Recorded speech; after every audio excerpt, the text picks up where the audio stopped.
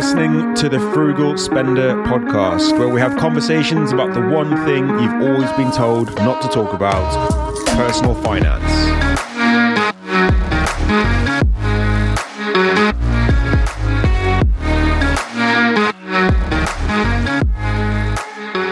Hey guys, and welcome back to the Frugal Spender podcast. This is episode number 51. And today I'm sharing with you my conversation with Anne Lester. Anne has worked on all aspects of retirement for over 28 years. And most recently, she spent 20 years as head of retirement solutions for JP Morgan Asset Management. She has a wealth of experience and knowledge around retirement and pensions, amongst many other financial subjects. I really enjoyed my conversation with Anne, and I think you will too. It really left me with plenty to think about. So here is my conversation with Anne Lester. Anne, welcome to the Frugal Spender podcast. How are you? I'm very well. How are you? Yeah, good. We were just talking about how I appreciate you coming. You're from the US, so we've got a bit of a time difference. So I'm glad we got to work out a time to sit down and talk about you and your new book. Thank you. I'm excited to talk about that. Good. So, Anne, if people aren't familiar with who you are, would you mind just giving a bit of a background, just a brief from sort of what got you into what you do, what you've done sort of work-wise, what led you up to writing this book? Yeah, so the long-ish but not too long story is I got interested in finance when I was a teenager, actually. I'm the only person I know who grew up saying, I want to be an investment banker. And I was reading, there was a genre called financial thrillers, which I don't think exist anymore, but I was reading like novels about foreign exchange trading in the 70s. Thought it was very glamorous, so I wanted to be in finance. I kind of ended up stumbling into a career in asset management, kind of by accident. It was the job I was able to get, and spent almost 30 years working at JP Morgan Asset Management, where I ended up running something called Retirement Solutions, which is the group that looks after products that have stocks and bonds, so balanced portfolios, and specifically was asked to take a look at building products that would end up in retirement plans and defined contribution plans, so 401k plans in the US, DC in the UK, and ended up designing and running JP Morgan's target date funds, which are what Americans use for default investing when they're sort of automatically signed up instead of, the defaults you see in a managed account type program in the UK. We have target date funds, and so I built and managed those. And I realized, I guess 5 or 6 years ago that one of the things that I'd really done is integrated a lot of the knowledge that I have, sort of scientific behavioral economics knowledge about how people behave with their money, into the way I develop products. But I actually was very interested in that because I made all those disaster mistakes myself, and I was, I think, a very typical person who was juggling credit card debt and bought too much house, and like, how do you manage all of that? And so for me, it was very important to reflect that behavior in the products we design. But also now with the book, what I really want to do is help people understand that it is possible to kind of navigate your way through your own financial wiring. And it's possible to understand why you do what you do and figure out some hacks, if you will, to get around some of that behavior, but also just to forgive yourself, right? And that's a big part of my book. There's a lot that I would like to cram into our time together with what you just spoke about there. And a lot of it resonates actually with I'd never read financial thrillers. I know.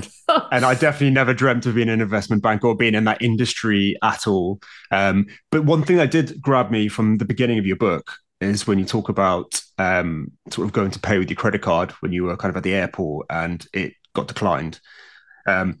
That really resonated with me, actually, because that is the very reason why I'm here now. It's why I'm interested in money. It's why I create content about money. It took for me to get to kind of like almost like a rock bottom. I don't know if you felt like that then. I don't know whether that was kind of a feeling that you're feeling at the time. But for me, it was kind of like, oh my God, I actually know nothing about money here. I cannot buy anything with my credit card now. What do I do? And that kind of led me down this rabbit hole of what is money? How do I manage money? How do I make money? All those things. So for me, I actually needed it, because if that didn't happen to me, I probably would have just cruised through life, like you said, getting the biggest house I possibly could, the most financed car I could. So that for me really resonated. And then what you're talking about there about behavior, Can you elaborate a little bit more, kind of how you think kind of our potentially maybe childhood or kind of things that happen in our life? Most people, money's just money, right? Like Yeah. what's our behavior got to do with it? So I think there are two things that are important here. One is, there's a whole academic field called behavioral economics, and it really tries to help us understand why people don't do the economically rational thing all the time. And that's because we value things differently than the sheer economics would tell us. So if you had a chance of winning $100 or losing $100 and it was 50-50, you theoretically should be indifferent to having somebody give you $100 or having somebody take $100 from you because, it's even odds, like, fine, I don't care, except you're not indifferent at all to that, Mm, right? Like losing that $100 is going to hurt yeah, a lot, and winning the $100 will be nice. Like, that's nice, but not, they're not in balance, right? And no, so that's, one of the fundamental insights that I think, economics as a theory is great and it explains a lot about how the world works. But when you actually look at how people make financial decisions, the things they choose to do, the risks they tend to take, they're not rational. And, no. there are a couple of key ones. One is this fear of loss, right? Losing hurts way more than winning. Another one that is particularly important, I think, when managing money, and it's even more acute now, I think, than it was when I was young and having that little credit card challenge, is delaying things right now for some future payoff is also painful. Like, it causes us pain to say no to something in the moment, whether it's buying the thing or eating the cookie, right? Like, it hurts to deny yourself pleasure, even if your rational brain knows, oh, in the future it'll be so much better when, right? That still is a very hard, almost physically hard thing to do for people. And so I think that is the fundamental reason why saving for retirement stinks. I mean, is just no fun, right? Like, you're taking something away from yourself. You're putting it towards this goal that's all about, like, thinking about when you're gonna die. Like where's the fun in that, right? So that's sort of wiring, right? We're all born with wiring somewhere on this scale of how much impulse control we have, right, for present versus future consumption. I think I score rather poorly on that personally. Actually, I don't have a big loss. Like, I'm very rational when it comes to taking risks. Like, I Mm, actually score pretty weirdly on that one too. Like, I'm a little out of balance on both of those things. Like, I'm super present focused and I'm super, like, evens or odds. I'll take that risk. I understand mm, how it's going to work.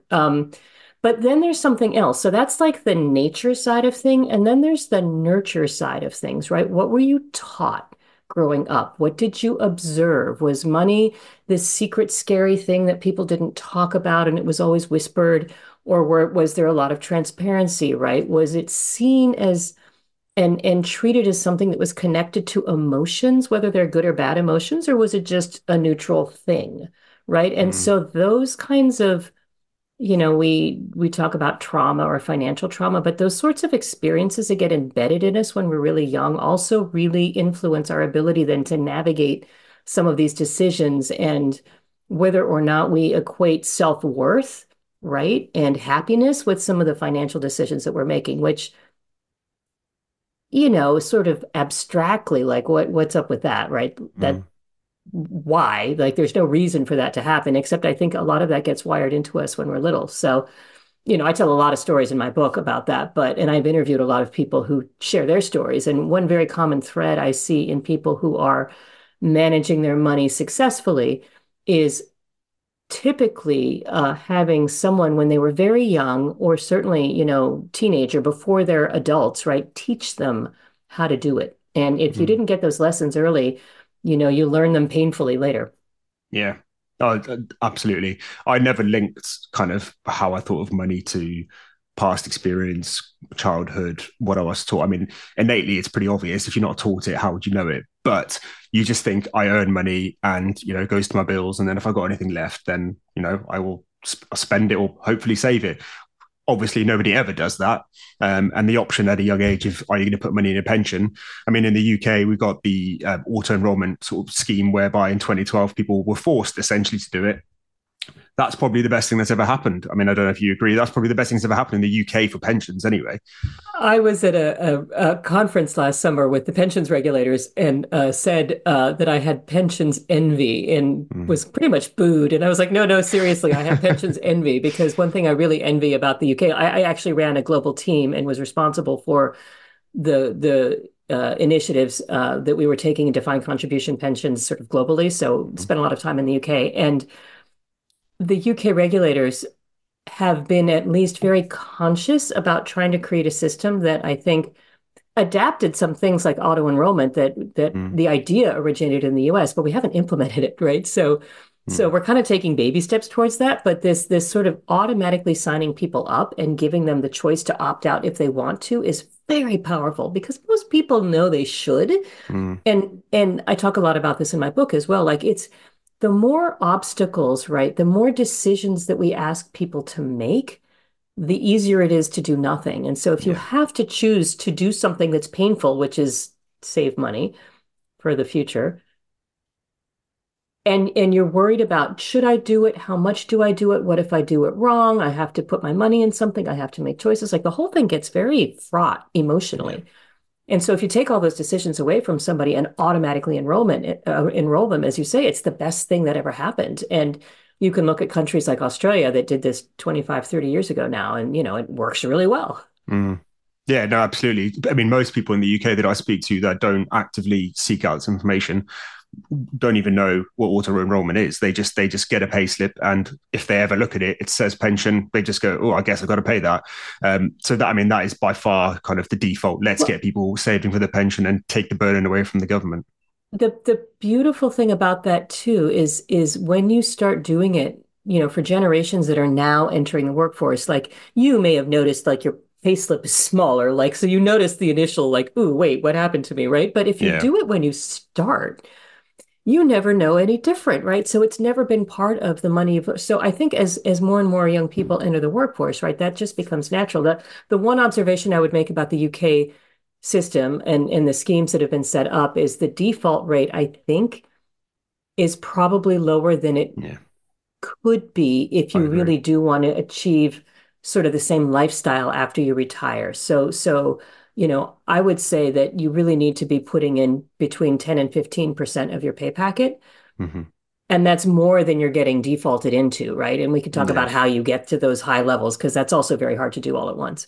Yeah. No, I think it's 8%. Is it five and Yeah, I'd three? I say think. five from you and three from your employer, right? Yeah, So which is you better than really need nothing, to but get up absolutely, I think way better than once nothing. you get to a decent employer, I put decent in quotes, people who look after the employees or in the public sector. I mean, I was a police officer for 5 years, so my pension scheme was better than most, obviously being a defined benefit.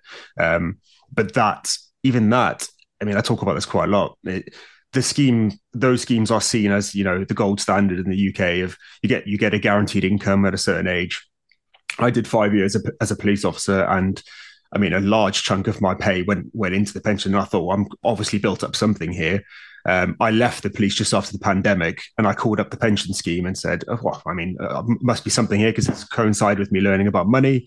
So I was like, oh, what is my guaranteed salary? And it worked out to be £1,000 a year, guaranteed from when I'm 60 onwards, which anybody listening knows full well. That's 1/10 of the state pension, and that's 5 years of contributing quite a bit of my salary. One of the challenges with defined benefit, and I think it is a gold standard, but I think it's not all bad that we're not all on defined benefit schemes anymore because Mm, most of those schemes work that they're very back-ended. So the real benefits start accruing, right, in the last sort yeah. of 10 years or so of your employment. And I would argue maybe back when they were the gold standard and everybody had one that many Mm, people did not benefit from them very well because they moved to employers. And today, right, people change jobs all the time. I mean, you're a great example of that. So that whole scheme doesn't work for a highly mobile workforce. And no. so the defined contribution schemes really are an attempt to try to replicate some of those features. The problem is nobody guarantees it, right? So you have No. to make sure that, and I do think schemes in the UK and the US, frankly, are quite well run, and the fiduciaries and the trustees do a good job of looking after their members. But I do think that you do need to pay a little more attention, right, than you might otherwise have to for a DB Yeah. scheme. And Yeah. there is no guarantee, right? So you do have to uh, inform yourself about some of the risks that you're going to need to navigate because of Mm. that. Yeah, no, definitely. I mean, for anybody who's listening who doesn't know that, I'm sure that you do, but would you mind just quickly, briefly explaining the difference between DC, so Yep. defined contribution, and Yep. defined benefit? Absolutely. So defined benefit is, and actually both of these names are what they say, right? Defined benefit means that the benefit is defined by the rules of the scheme and your employer. So it's often some percentage of your final pay, assuming you've been paying in for X number of years. Often it's 20, 25, 30, 40 in the US. First responders, right? Policemen, firemen, the military are entitled to a pension typically after 20 years. Very few employers in the US still have DB schemes, but those that do, it's typically 30 or 35 years. Maybe teachers Mm. are a little earlier, or it's an age you have to be 65 and have had at least 20 or 30 years in. Um, and they're defined like what you get is a fraction of your salary. So it's defined, right? That the benefit, the pay packet you get is defined. And it's also guaranteed. So the entity that is paying you, if it's the police, if it's the fire department, it's the local government, right? They're guaranteeing that they will pay that. In the US, those guarantees are a little wobbly because they're basically going to use taxpayers' money to pay those. And there's been a few instances of a few of these schemes coming into some trouble. Companies, right, that still offer schemes are similar, but the company is guaranteeing it. And there Yeah. are a whole bunch of regulations and Yeah. oversight, basically overseeing whether or not the authorities judge that the scheme is being well run and will in fact have the money to pay the members, and there's insurance. So corporate schemes are typically a little less uh, prone to changing than maybe the public schemes might be. But it's all guaranteed, right? You know what you're going to get. There's a formula. It's very defined, right? Hmm. Defined contribution, on the other hand, what is defined is what you choose to contribute. In the UK, there's a minimum amount that you'll be contributing, which is this 8%, right? Which is partially from you and partially from your employer. But that's defined what's going in. What's going to be available to you coming out on the other end is dependent on how much you've actually chosen to put in, how it's been invested, how well the markets have done, and when you choose to start taking your pot out, right? So there's some age requirements on when you can take it.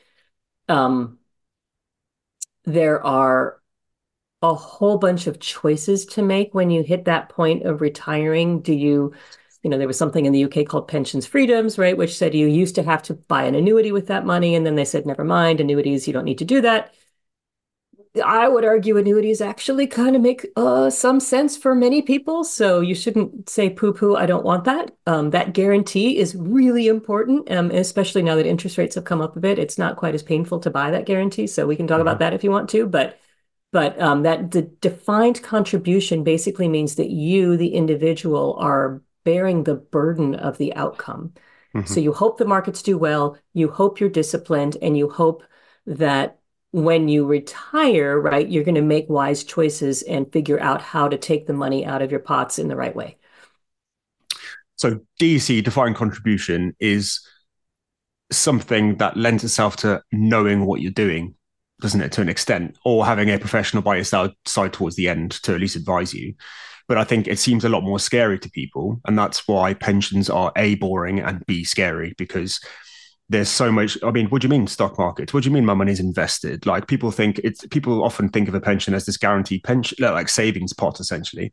And when I describe sort of investing to somebody who knows nothing about it or is treated as gambling, you say to them, well, do you have a workplace pension? And the answer, 9 times out of 10 is yes. That money is invested. So trying to explain to people that they are investors inadvertently, somebody else is doing on their behalf, which, as we discussed, is a good thing. But trying to get people to understand it and learn about investing, certainly from a young age, is one of the most challenging things. I'm sure you faced it all the time too, but for me, it's one of the most challenging things about the content that I create, because it almost comes across as quite scammy. I mean, even if I'm not talking about cryptocurrency, which is obviously another level of scamming, but even if you're just talking about investing in the S&P 500, people are like, hold on, I can lose money. And then obviously this whole chain of events, and people just go, they put their hands up and say, no, too risky. I'm going to go put my money in this savings account here that's guaranteed to lose me money because of inflation. Yeah, I always say that there are very few things that you can do wrong when you're saving and investing, but there are two big ones that are just outright wrong. One is not saving at all. That's Mm-hmm. wrong. That's a mistake. The second mistake is to put it, as you say, in a typical savings account with your, high street financial services institution, because you're not going to get paid enough interest to keep up with inflation. And I know Yeah. that's much higher in the UK than it's been recently in the US. So that's Yeah. that's a real, you're watching your money evaporate when you don't Yeah. have it invested. But one of the things that I think has been particularly challenging in the UK as they shift into this defined contribution regime is, for better or for worse, Americans have had another 30 years of exposure to it. And I think Mm. historically, a much higher percentage of Americans has been sort of familiar with and comfortable taking some stock market risk for Yeah. themselves.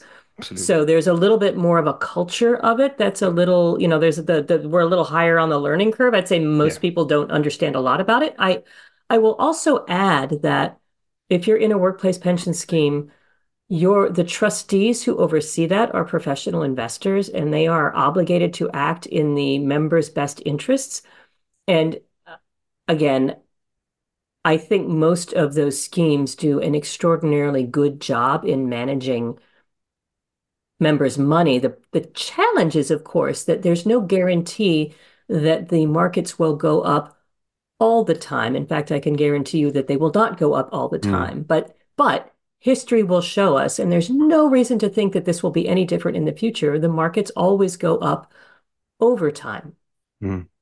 Right? So it's not all the time, it's overtime. And that is something that is very frightening when you are living again in a society today where it used to be, right, that you had to go physically look at the newspaper to Mm. actually understand what was going on in the financial markets, right? You had to get a copy of the FT. You had to go look at the tables in the back of the newspaper to see these little tiny numbers in 2-point font. And if you were listening to the news, there'd be like a 2-minute section at the end of the newscast that would talk a little bit about that. Now we are bombarded with financial information, and a lot of it is fabulous, like what you're doing with your podcast. I'd argue some of it is not so fabulous, right? And Mm. it's designed to get clicks and eyeballs, and we know that people pay attention to stuff that is scary and not psychologically healthy. And so it's basically training us to be overly attentive to every little tiny blip that happens in the markets. And I think that's a very dangerous thing. Mm. There's a lot of evidence that shows when people self-manage their own retirement pots, and these are studies I know that have been done in the US. I'm assuming it would be the same in the UK. I haven't seen it. But in the US, when individuals get in there and try to manage their own retirement accounts, they typically do a lot worse than the default scheme does Mm. because Because they they're get worried and scared. they do things. They Yeah. get scared, they sell, the classic way to make money is to buy low and sell high. Right. But our brains, right, back to that fear of loss, don't want to buy when things are scary. They want to sell Mm. because, oh, what if it goes down more? I better sell now. Yeah. And then it starts going up again. And I'm like, yeah, I'm not going to get fooled, right? I know what's going to happen. You're not going to get me into this sucker's trap, right? And then it goes Yeah. up and up and up and up. And then you go, oh, it's feeling better again. It's safe to invest again. And in the meantime, you've lost money and you've bought it higher and you're destroying your money, right? So I think many people are much, much better off just sticking in a default scheme. Yeah, no, absolutely. And that's why knowledge is so important, because I think that's one of the things that shocked me when I started learning about money, and certainly stock markets, is the fact that it isn't just a simple supply and demand. It's very, with the stock market, a lot of it's to do the sentiment and news and what's anticipated and what's going to happen here, and then people buy the stock. So it's all emotion driven. Well, and you buy the news and Yeah, you buy the rumor, sell the fact, right? So exactly. I mean, I did this for a living for 30 years, right? And we managed these tactical calls, right? Where you're Mm. trying to position yourself against a benchmark. And, over time we made money, but it's a hard way to make money. And it's really easy to lose money fast if you do it badly. So it's Yeah. definitely something I don't recommend most people try to do by themselves because that fear greed thing, there were a team of 30 people with lots of software and rules Mm. and governance around how we made these decisions. And even then it was, we didn't make money every year. Yeah. So for obviously automation is everybody's friend when it comes to investing.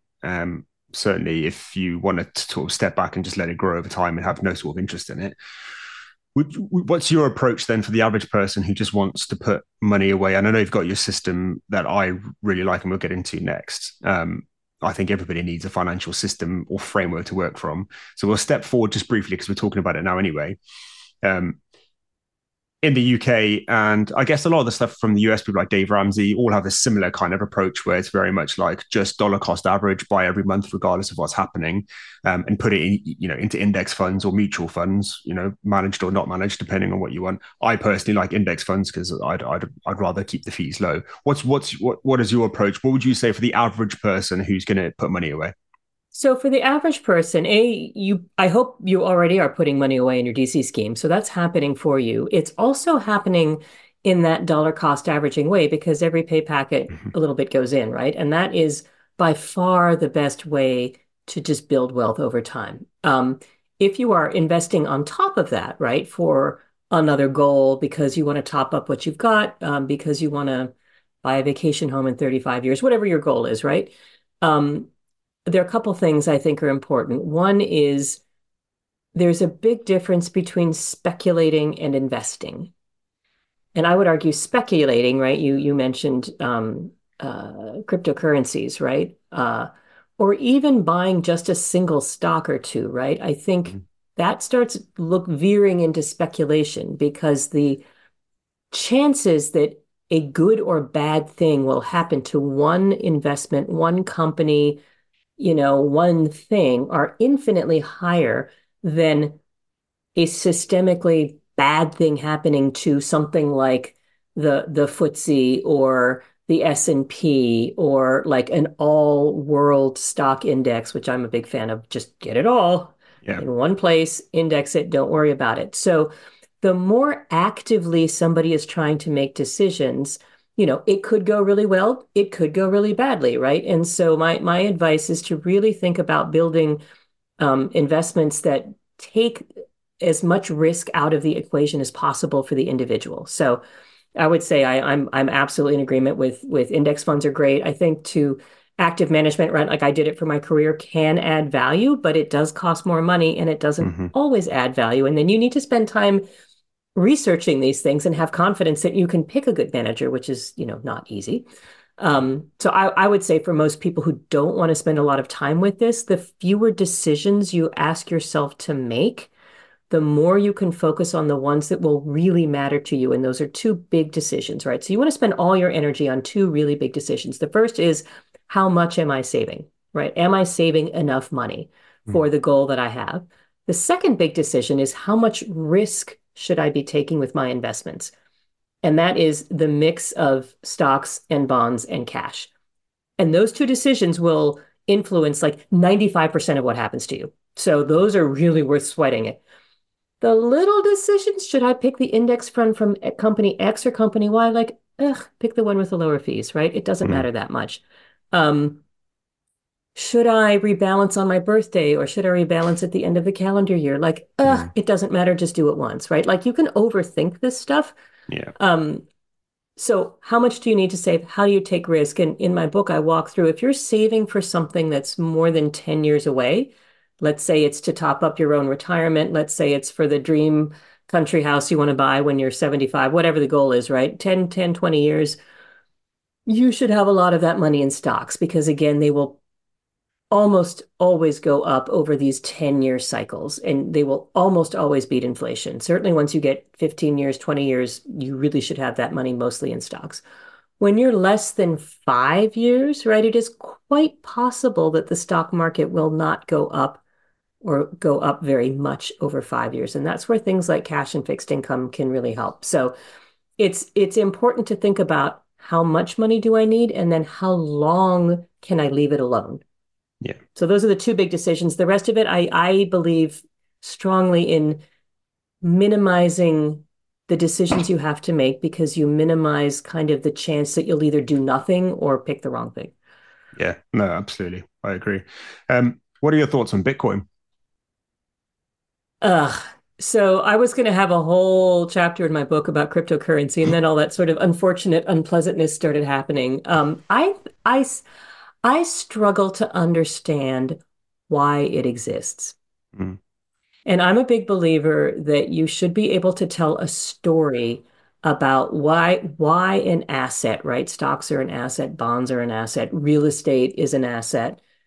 Um, I need to tell a story about why they will go up over time. And I can't come up with any reason why cryptocurrency should have any value mm, other than being something you can do things that don't get reported to the authorities. yeah. But beyond that, I'm just like, I don't know why this stuff exists. I think the technology behind Bitcoin, people are still struggling to figure out how to use it, but that whole blockchain technology, I think, has some really interesting, like, I'd rather invest in the blockchain technology than invest in crypto. I do neither. Mm, To the best of my knowledge. Maybe some fund I have somewhere has got some yeah. crypto or I'm pretty sure there's no crypto. There might be some blockchain investment sitting in there, but Mm, I doubt, I'm almost certain there's no crypto anywhere. Um, and then I think so much of it is so prone to, you used the word scam earlier, right? I think because it's relatively illiquid, because it's relatively thinly traded, right? It gets very prone to sort of fashion. And it'll go up a lot and down a lot for reasons that are completely unconnected to any economic reality. So, mm, I'm kind of a big believer that if you can't explain it to your grandparent in like two sentences, don't do it. yeah. And I have yet to have anybody explain to me why crypto has should have any value or certainly should go up. Like, Yeah. so I don't like it. I don't like buying commodities, like a lot of commodities for that reason too, like gold. Yeah. Why should it go up? Well, ultimate store of value. Okay, inflation, maybe. I mean, I don't Mm. know. I mean, I've recently in the last year. I mean, I don't talk about Bitcoin and cryptocurrency much. I was just interested to hear your thoughts on it. The best sort of argument for Bitcoin that I've heard is, I mean, because it's off the back of this sort of 2007, 2008 housing crisis, wasn't it? That's when it was kind of the white paper was released to kind of, and was and is very attractive to people who want to store money outside of the traditional system, who don't trust the government. And I feel a lot of the things that I listen to with Bitcoin or hear people talk about it, it's very much this sort of conspiracy theory mindset around it, which I don't think is very healthy or helpful to the cause. But I think the best argument that I've heard is to have a little bit of money that isn't completely, I mean, first of all, it can't be printed away by the government, and B, can't be controlled by the government. And you're definitely right that, that also leads people down the illegal sort of route. But it also means that you can have some money, whether 1%, 2% of your net worth or less, whereby if anything happens or the government, we end up in a sort of China regime in the West, they can't touch your money. Well, I'll just say if we end up in a China regime in the West, we got so many other problems that having 1 or Absolutely. 2% of your money stuck away in Bitcoin is like Yeah. whatever. Yeah. Um, I can see the attraction for individuals who live in countries where it's difficult to legally hold Yeah. financial assets outside of their home currency and where their Yeah. currency controls and things. I don't know if it's easy to buy Bitcoin though if you're sitting in a world like I don't know. Yeah. So again, one of my philosophies is and I guess I was a risk manager. Most multi-asset portfolio managers think of themselves as managing risks. Like I just Mm. think about how badly can stuff go wrong and how Yeah. binary, right, is Yeah. the risk. And I think the risk on something like a cryptocurrency, right, is pretty asymmetric. Oh, Like maybe it'll do really, really well, but like there's a whole bunch of cryptocurrencies that have blown up spectacularly. mm. Exchanges have failed, money's been stolen. Like Yeah. Yeah. that feels very unbalanced. And again, if I can't tell myself a logical story about why it should go up in value, like Mm. companies, stocks go up because companies produce goods, right? That consumers buy or businesses buy, and they're creating Mm. economic. I can tell that story about real estate. I can tell that story about, Mm. a whole bunch of assets, but Yeah. crypto? But I think it's also, like you said, the benefit could be to somebody in China, for example, because they were The biggest miners of Bitcoin, I believe, until they banned Bitcoin, and there's still, I think, 20 to 30% of mining happening there. So even though it's illegal in possibly the potentially one of the, from the West's point of view anyway, the worst countries to live in, to have a government like that, it's still happening. So we can't really see a use case in the West, because our money, even though our money is broken, it really is broken, and inflation is completely eroding, the value of our money. We like you said, you can't tell a story, and I totally agree with you. There is no story for the average person. Why would I need Bitcoin? That's just something that happened in 2020 that did well, and then now it's gone back down again. Yep, and the world is full of things like that, going back to Mm. tulips, right? I mean, we Yeah, can look at a lot of things like that. So, yeah, absolutely. Sorry, we went off on a bit of a tangent then, but I was intrigued to as to yeah. what you thought. I don't like investing in things I don't understand. And I Yeah. think to me it's, I've got a little set of tips that I put it somewhere in the book. And it basically, like, if you can't explain it to your grandmother, don't do it. If you feel stupid asking questions about it, or somebody makes you feel stupid when you ask a question about it, don't do it, right? That's Mm. that's the sign of a hustle. Yeah, no, absolutely. So I want to move on to your framework in the book. Would you like to walk me through Stash and what it is?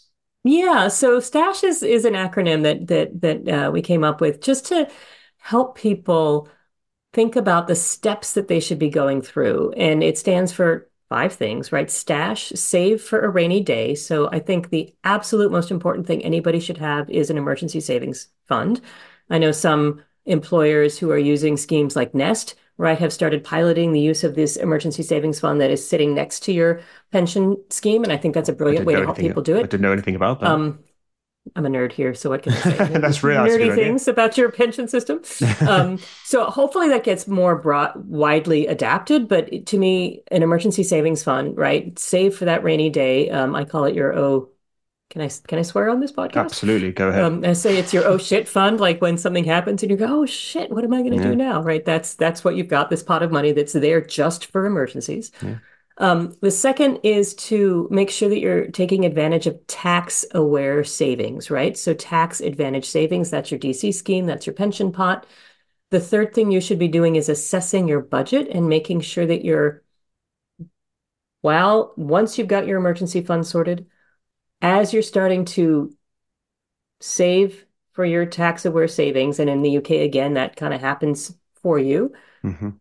you should be sticking with that. Then the third thing you need to think about is, how can I pay down any high interest rate debt? So, you should really tackle the emergency savings fund. You should make sure you're contributing something into your tax advantage saving. It may or may not be at the 8% level, your 5% plus the employer's 3. But one of the things I talk about in my book is the importance of getting all the free money. Make sure you get all the match, Mm. because in the US, employers will match a percentage of what you put in. And so if you don't put anything in, you don't get anything from them.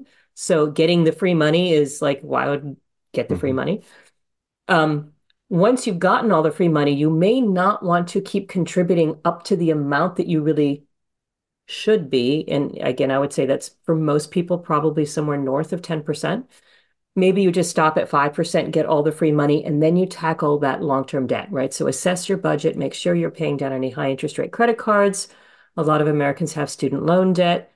A lot of auto loans are above sort of 7, 8, 9%. And the way I think about that is, what return can you reasonably expect from your investments?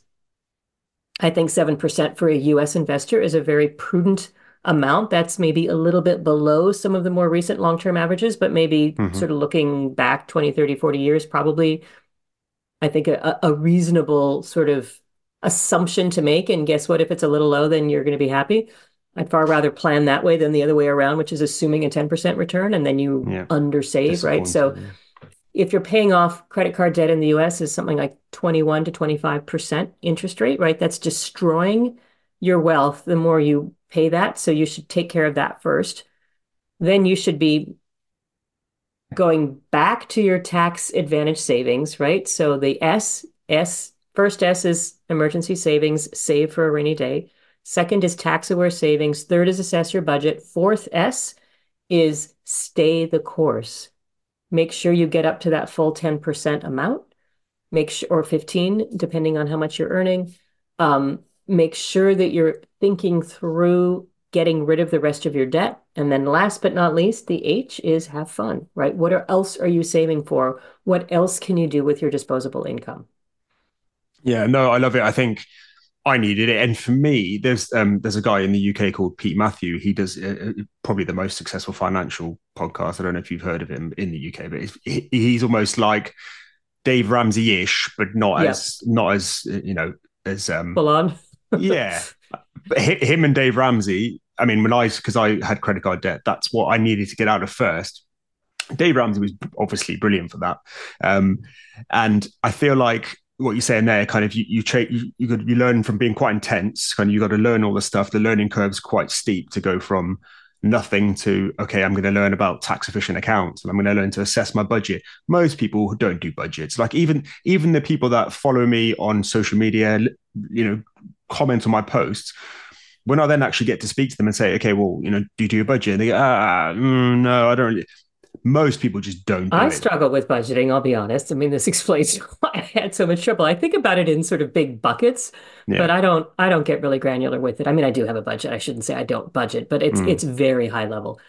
But that's because you're probably very aware and well practiced with paying yourself first and putting money away already first. I think most people, like I said at the beginning, it's very much you get paid and bills go out and then it always gets to zero. It just magically always happens. And then you go, I will put money away one day, and then it never actually happens. Yep. So for me, I mean, that's the learning curve that I really, even still after, maybe 3 or 4 years of doing this and talking to people regularly, I'm still trying to find the best way to convince somebody to do that. Yeah, one of the things that I say that's different from some others is I really strongly encourage people to start saving first for that rainy Mm. day fund rather than just focus on credit card debt, is because when that emergency happens, it'll go right back on your card and Yeah. you'll dig yourself a bigger hole and then you'll need to borrow money to pay your interest, right? And you don't want to do that. And I also think that even if you're building it up very slowly and you're putting in 50 pounds a month or something, I mean, it still is a psychologically powerful thing when you look back after a year of 50 pounds a month and you go, whoa, Mm. that's 600 pounds. Like Yeah. that will pay for a car repair. That will pay that is something that should something happen, you need to put new tires on your, like whatever it is, right? You've got that money and it's not going back on your card. Mm. Then you tackle, like you get that. And then the classic advice is 3 to 6 months living expenses, because that's really what you should be thinking about. Worst case job loss, right? How do I get through that 3 months? Hmm. It's a little different in our country where we get no unemployment insurance typically, or very little. Hmm. But it's how do we think about that? That what do I Yeah. do next? Where does that come from? But so that I differ a little bit there from maybe some other Yeah. advice. I think like I said earlier, for me, it was very much I had to be backed into a corner and have literally nowhere to go for me to do this. Otherwise, I wouldn't have done it. And I think because there is a bit of that safety net in the UK, whether it's the state, I mean, I know the US has similar kind of things, but whether it's being on benefit because you employment benefit or state pension, the sentiment in the UK is very much that's there. So I don't really kind of need to worry too much about it because worst case scenario, when I come to retire, I've got £10,000 a year, which is a horrendous standard of living in the UK right now. But so many people I speak to, even in my personal life, that's what they're relying on. Yeah, that's I'm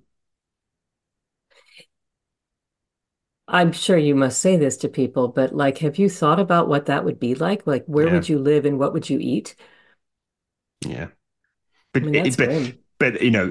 one of the things I want to talk to you about is the time horizon, and because for me that changed massively, and it really did actually Yeah. come from what you're talking about was with saving originally, because I've never been a saver ever until I started learning about money, and now I've gone, if anything, too far the other way, where I'm more of a hoarder.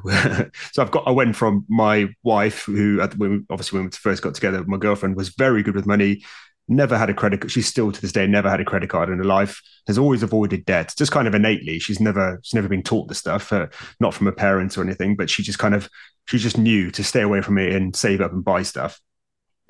Whereas for me, I was very much like happy to just be like, oh, well, let's just get a financed car. Never had anything extravagant or anything, but I always got to zero. She always had savings. I never had savings. And as soon as I started learning about money and took that first step of, oh, okay, oh, I've looked at my bank account. I've now got, I remember the first time I ever had £1,000 that wasn't earmarked for anything sitting in an account. And for me, that was genuinely life changing because that's double what most people have in the UK anyway. Most people don't have £500 for a minor emergency. I know it's the same in the US, but having that £1,000 sitting there going, oh, okay, I can breathe a little bit better because if something does go wrong, I'm okay. And then suddenly I start thinking more about the future and I'm worrying about retirement age, something that I've never, ever thought about. That is to me the best story to tell about why you do want to start saving a little bit, Mm. even if you still have some credit card debt and things to pay down, because that sense of accomplishment and power and stress reduction makes Mm. it literally easier to make those decisions when your present self doesn't, I don't want to not buy this thing. I want to do that. I want to go out for drinks. I want to do that, Mm. right? You've got this little child that's like, I want to do it now. And the less stress you're under, the easier it is to make decisions like that, right? And so Mm. I think we underestimate the confidence and the sort of, it's a strange word to use, serenity that you start Mm. building when you know you've got a few things sorted out like that. I think it is an enormously powerful boost to you continuing to make decisions that are maybe against what you kind of want to do. Now, as you get better and better, right? Maybe as you say, you're tipping the other way, although as you shared with me, maybe you're going to go on a little holiday now. So good for you That's for true. spending that money. That's true. That was It's for a good cause. yeah. I would have spent Uh, less. My wife definitely chose the amount we're spending, not me. yeah, well, but But that we fair, need it. right? Yeah, Fair. no, I think you need to have the balance 100%. And I think it's gone almost the other way. She now forces me to spend money. I'm very much, I do spend money, but she's very much, right, we need to enjoy the money that we're earning. And I'm very much thinking of the long term. She's thinking of the short term. Yeah, and that's actually a fabulous sounding partnership, right? Because Mm. that's kind of what you need to be balancing. And that's the other thing I really think is important is uh, what I hope most people learn from things like this podcast or from my book are you are always making choices, even if you don't know you're making them, that will have consequences about the funds you have in your life now and in the future. Mm. And I'm not here to tell you that maybe this is the not Dave Ramsey message, right? I'm not here to tell you that you have to do it this way or you have to do it that way, or you should never rent, or you should never have a mortgage, or you should never have credit card debt, right? What I really want people to understand is there are consequences to the decisions that you're making. And once you understand the consequences, you might make different decisions. And it's much better to know that now than figure it out when you're 55, right? Mm. And when you don't have time. I talk a lot about the power of time. And the power of time when people are in their 20s and 30s is like rocket fuel. It is magic. It is so powerful, right? Earning that 7% return that I mentioned, your money will double every 10 years. So the pound, the dollar that you save in your 20s is going to be worth like 8 times that much when you're in your 60s. Mm. So if you're trying to amass a certain pot size to do something, right, the earlier you start saving it and investing it, like the less you have to save, right? So to me, that's magic, right? But if you want to spend some of that now and are choosing a consequence, like that's okay. Like, I was talking to somebody the other day who was like, so you're going to tell me not to buy lattes? And I'm like, look, I'm not latte shaming anybody, right? If that coffee is what is like the highlight of your morning when you go into your local coffee shop and one of the two baristas is already always there and they know your name and they say hi and you have a lovely chat and you sit there for 15 minutes and you go through your email before you go, like that's like, who am I to tell you not to do that? Just Mm. know, right, that if you're doing that, maybe you should not do something else in your life, right? So it's not about saying these are bad or these are good choices. It's like understand the consequences of the choices. Yeah. Intentionality is the word that I use for that. Exactly. Intentionality and making sure that the money you're spending is aligned with what you value in your life. Because I think it's really easy to get sucked into back to the why I think it's harder today. Social media, advertisements, targeted adverts, right? You Mm. put one word once in a search engine and the product follows you forever, right? Like all that stuff just makes it much harder to be disciplined. Yeah, no, absolutely. I totally agree with everything you said then. On the being harder for sort of millennials, Gen Zs, I'm in that millennial category.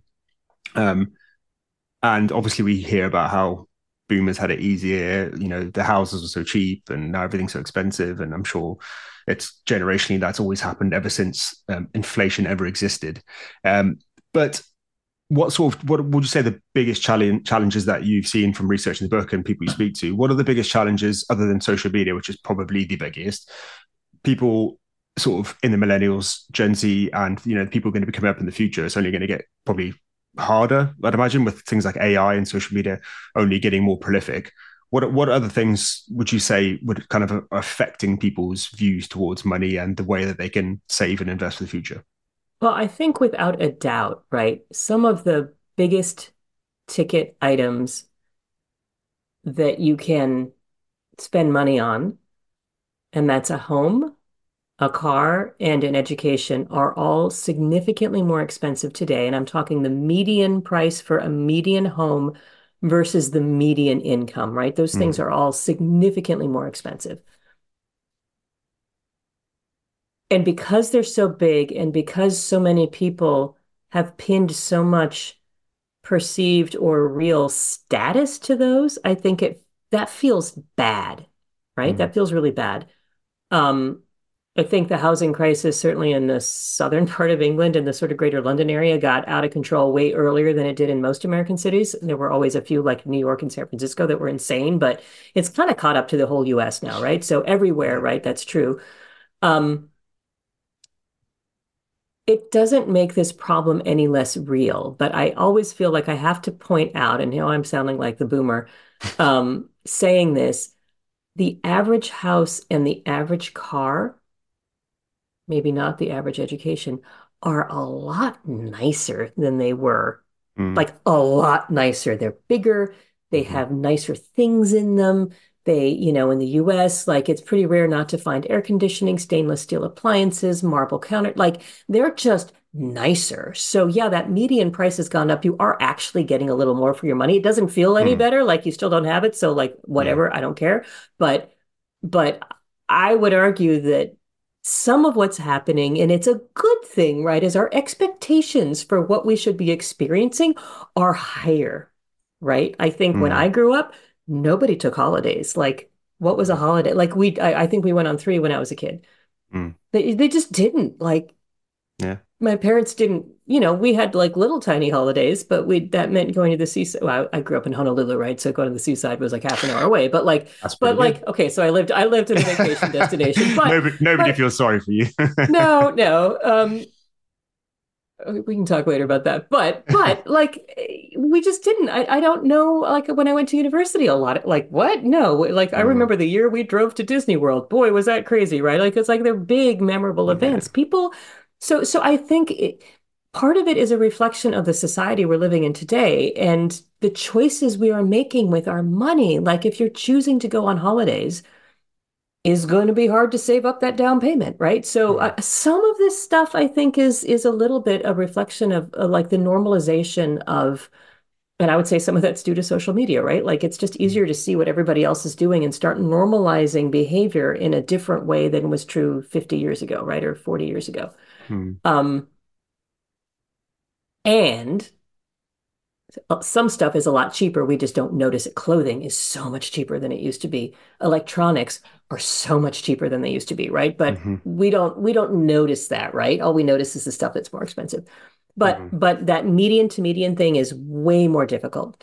The second thing I would say that is very different for millennials and Gen Z is they're coming of age into a world where a baseline assumption is not it's going to get better mhm, because you could, and I suspect this was a little different in the UK, right? The US, right? The 50s, the 60s, right? When I was growing up, even notwithstanding the Arab oil crisis, the embargo, the power, the lines, the gas lines, right? It was still the sense of optimism and it's going to keep getting better. And yeah. I just don't think that's the way most people I talk to in their 20s and 30s feel. Certainly my kids don't feel that way and they're in their mid 20s. Like they're just like, oh, it's a disaster out there, right? So Yeah. assumption, right, that there's going to be this capacity for growth, that the I think it's very rational to assume that the economy will still grow and the markets will go up and investments will have positive returns. But I don't think that Gen Zs and millennials are willing to take that on faith the way I was. And that's partly because of the sort of dot-com crash, great financial crisis, pandemic, right? There have been some pretty catastrophic things that have happened over the last 20 years, right?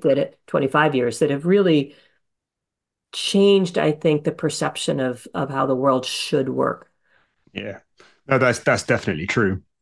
I think the general consensus is, and that is again social media being the biggest devil here because everyone sees Mhm. the bad news all the time, and it doesn't matter where you turn. I mean, I try and turn off notifications on my phone all the time because probably 5 times a day I get a news notification, and I don't even know what it is. It just comes with my Samsung phone, and it tells me anything like this person's died, this person's died, this person's died. And I literally 4 or 5 times a day, a fire's broken out. There's been an earthquake, and a volcano's erupted, and people are dying.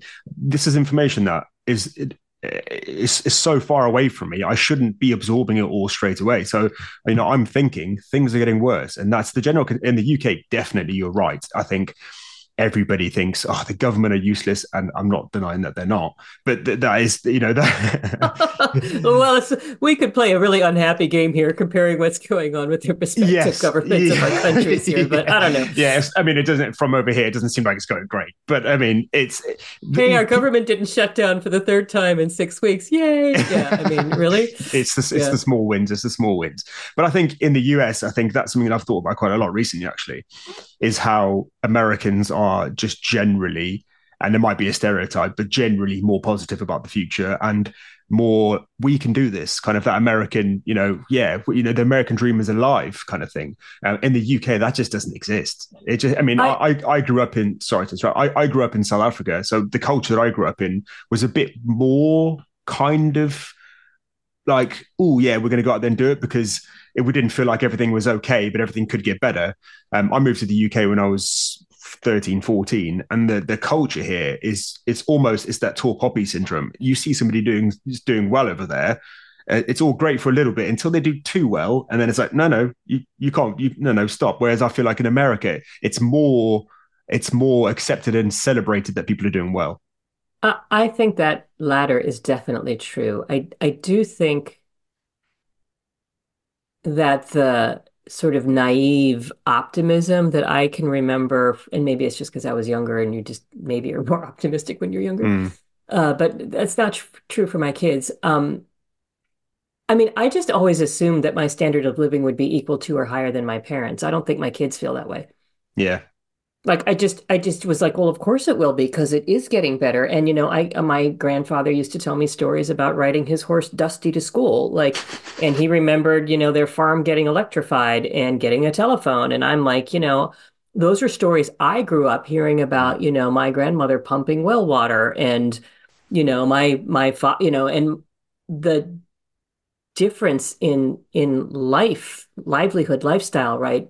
The economic circumstances of each generation has gotten progressively better, partly because society has gotten wealthier, right? But now I think like we're not seeing those societal gains the same way. Like you can only maybe Wi-Fi is sort of like broadband access is a similar thing to electricity, but I don't, mm, maybe not. Like, so yeah. some of that was like that sweep of the 20th century, like taking most of the world from pre-electricity, pre-plumbing, right, to like a Mm, hundred years later, and we've all got, or many people have got air conditioning. Like, okay, so that was a pretty big change, right? That's not, it'll happen in different ways, but that like your physical comfort getting so much more comfortable, and my kids probably won't have the same lifestyle that my husband and I were able to provide.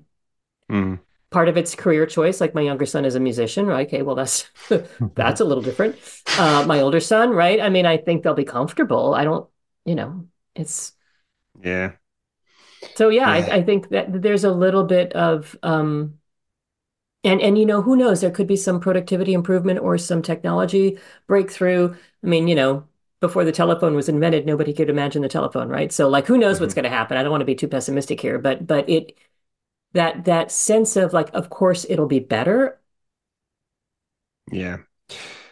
I appreciate your time is very scarce, and we're running out of time. But one last thing I did want to talk about briefly, off the back of what we just spoke about, would be AI. Because I know you briefly talk about it. That seems like that is going to be the new internet, the new telephone, the new electricity, the new car. That is going to be the thing that drives potentially us through this productivity, rapid increase. What are your thoughts on AI? That it has the potential to change everything, and it's way too early to see how it will change everything. And I expect perhaps like electricity, which changed everything. At you look back 150 years ago, right before there was electrification, people's lives are on the one hand radically different, and on the other hand, we're still people doing what we used to do, right? So Mm, I think on the one hand, it's going to dramatically change things, and on the other hand, in ways I can't imagine. I hope that AI enables people to make better decisions to, I saw in my own industry, right, the report writing for the monthly report on what happened in the financial markets, right, started shifting it actually into much more of a template driven sort of very primitive kind of AI writing, right? Where it used to be that it was like the first year analyst job to sit down and like write this really boring rote, like can't make it too exciting, can't put too much personality into it. It's got to be really just the facts mm, report, and it would take them like a day. Okay, when I left, it would take them like an hour to review. Okay, they had time to do more interesting value added things that were still a great first year out of college job, right? So I hope that plays out in multiple industries, whether it's in manufacturing, whether it's in, home building. Like I think that there are ways you can imagine AI helping you make um, better decisions that will enable what humans, I think, will still be able to do with creativity, right? mm. Add value and enjoy what they're doing to a greater degree, but like, who knows? I don't think the robot overlords are going to like take over the world and do bad things, but maybe I'm an optimist. Yeah, I feel like medicine in the medical field, that seems the one that I see like that can make the biggest impact of identifying early stage cancers and stuff like that. Seems Uh, like that would be the best use.